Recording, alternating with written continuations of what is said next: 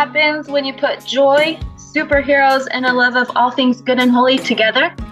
You get the Guardians of Virtue podcast, designed for saints who want to fight for the most precious of all gifts of our time, virtue. Join your host, Elisa Lindsay Johnson, that's me, as I discover everyday heroes who all have one thing in common, a desire to fight as guardians of virtue. For God, freedom, and our families, let's discover together what it really means to be a guardian of virtue.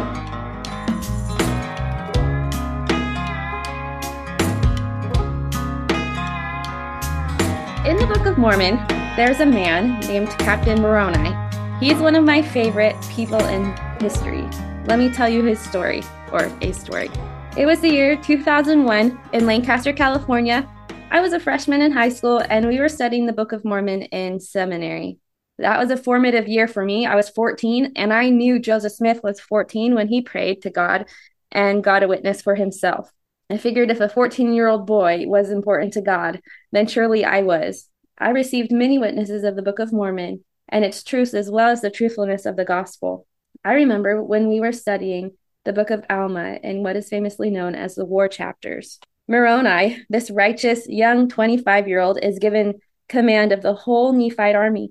It continues to tell his story in chapters 45 through 43, where he righteously fights the Lamanites in a war that an ex-Nephite started, all for power.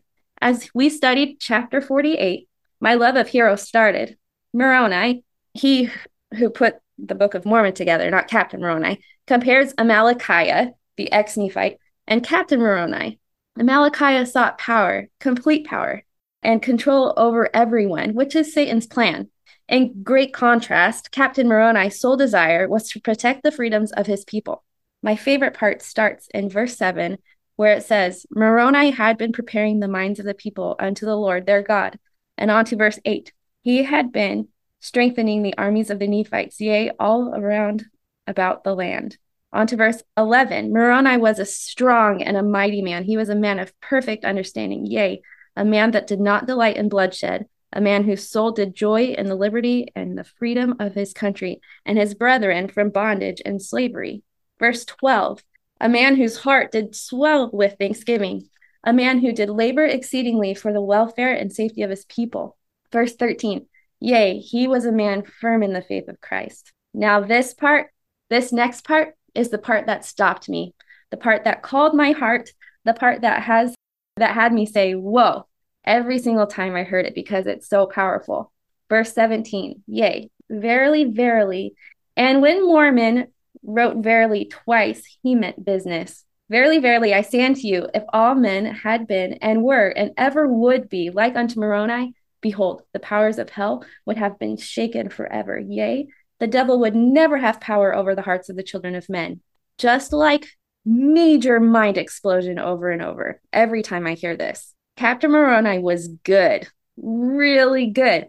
I'm talking Captain Moroni or Captain America, but in a whole other level of amazing. And he got his strength from God, not some muscle enhancing drug.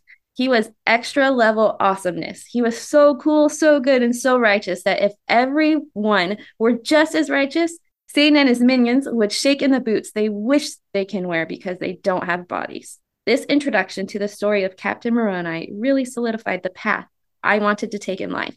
I wanted to cause the powers of hell to shake out of fear because of me. Like, oh shoot, Elisa's coming. We're definitely going to fail this time. That's what I want Satan to think. Now, obviously, I am human, and although I've grown a lot, I have lost many a battle with Satan temporarily. That's the great thing about being on Jesus' side. Sure, does Satan have power to bruise me and make me cry? Absolutely. But with the Savior, I can absolutely answer back with a crushing blow. I think that is where his powers shake most. It's in the turning to the Savior when we are falling and using his strength to fight back. The war chapters, or Captain Moroni's story, were misunderstood in my childhood. I often heard, I don't understand why we have to read about war. Well, I do. The last few years have brought a clarity to why his story is so important to Latter-day Saints. I'm going to be bold here and say it's important to anyone who wants to fight for God, religion, families, and for freedom, not just Latter-day Saints, because we are absolutely in a fight against Satan for those things. Captain Moroni was an ultimate guardian of virtue. He was a guardian of freedom. He was a guardian of the virtue faith. He was a guardian of the virtue family. In his story, we find strategies to fortify ourselves and our loved ones. This is something we have to do if we expect to win the spiritual battle we face, a battle where even the most faithful are falling. We cannot afford to back off from fortifying for even a second. To fortify himself, Moroni did the following. Number 1, he made sure he was strong and mighty. Yes, we need to work on this. Physical strength, mental strength, spiritual strength. It's so important. And it's totally possible. If you feel like you don't have time, think about what you need to do to realign your priorities so your personal strength is more important. We cannot help others if we have no strength to lift them up. Number 2, he had a perfect understanding. I looked this up because it didn't sound possible. Like perfect understanding, it just doesn't sound possible. What I found was that it is possible in each moment with the help of the Holy Ghost. He can bring perfect understanding to our minds as we ask in faith. Number 3, don't delight in bloodshed. This is fairly obvious, but I think this can be applied to avoiding cancel culture or not forgiving or making others' lives miserable because we don't like them. Also, quite literally, we can apply this to fighting against the killing of the unborn. That is 100% bloodshed we should abhor. Number 3, joy in liberty and freedom for all, including all children, born and unborn. I know I said this already, but this is like one of the most important things to me. Is everybody should have a chance to come to this earth and have a body. Also, this includes freedom of speech and religion. If we don't fight for it, who will?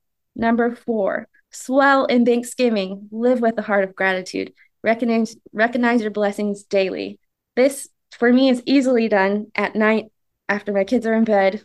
I sit down and I write. I try to write 10 things that I'm grateful for. Sometimes I'm too tired to think of 10, but I try my hardest. But there's always stuff to be grateful for, even if it's just waking up for the day and having another chance at life. Number 5, labor exceedingly for the welfare and safety of others.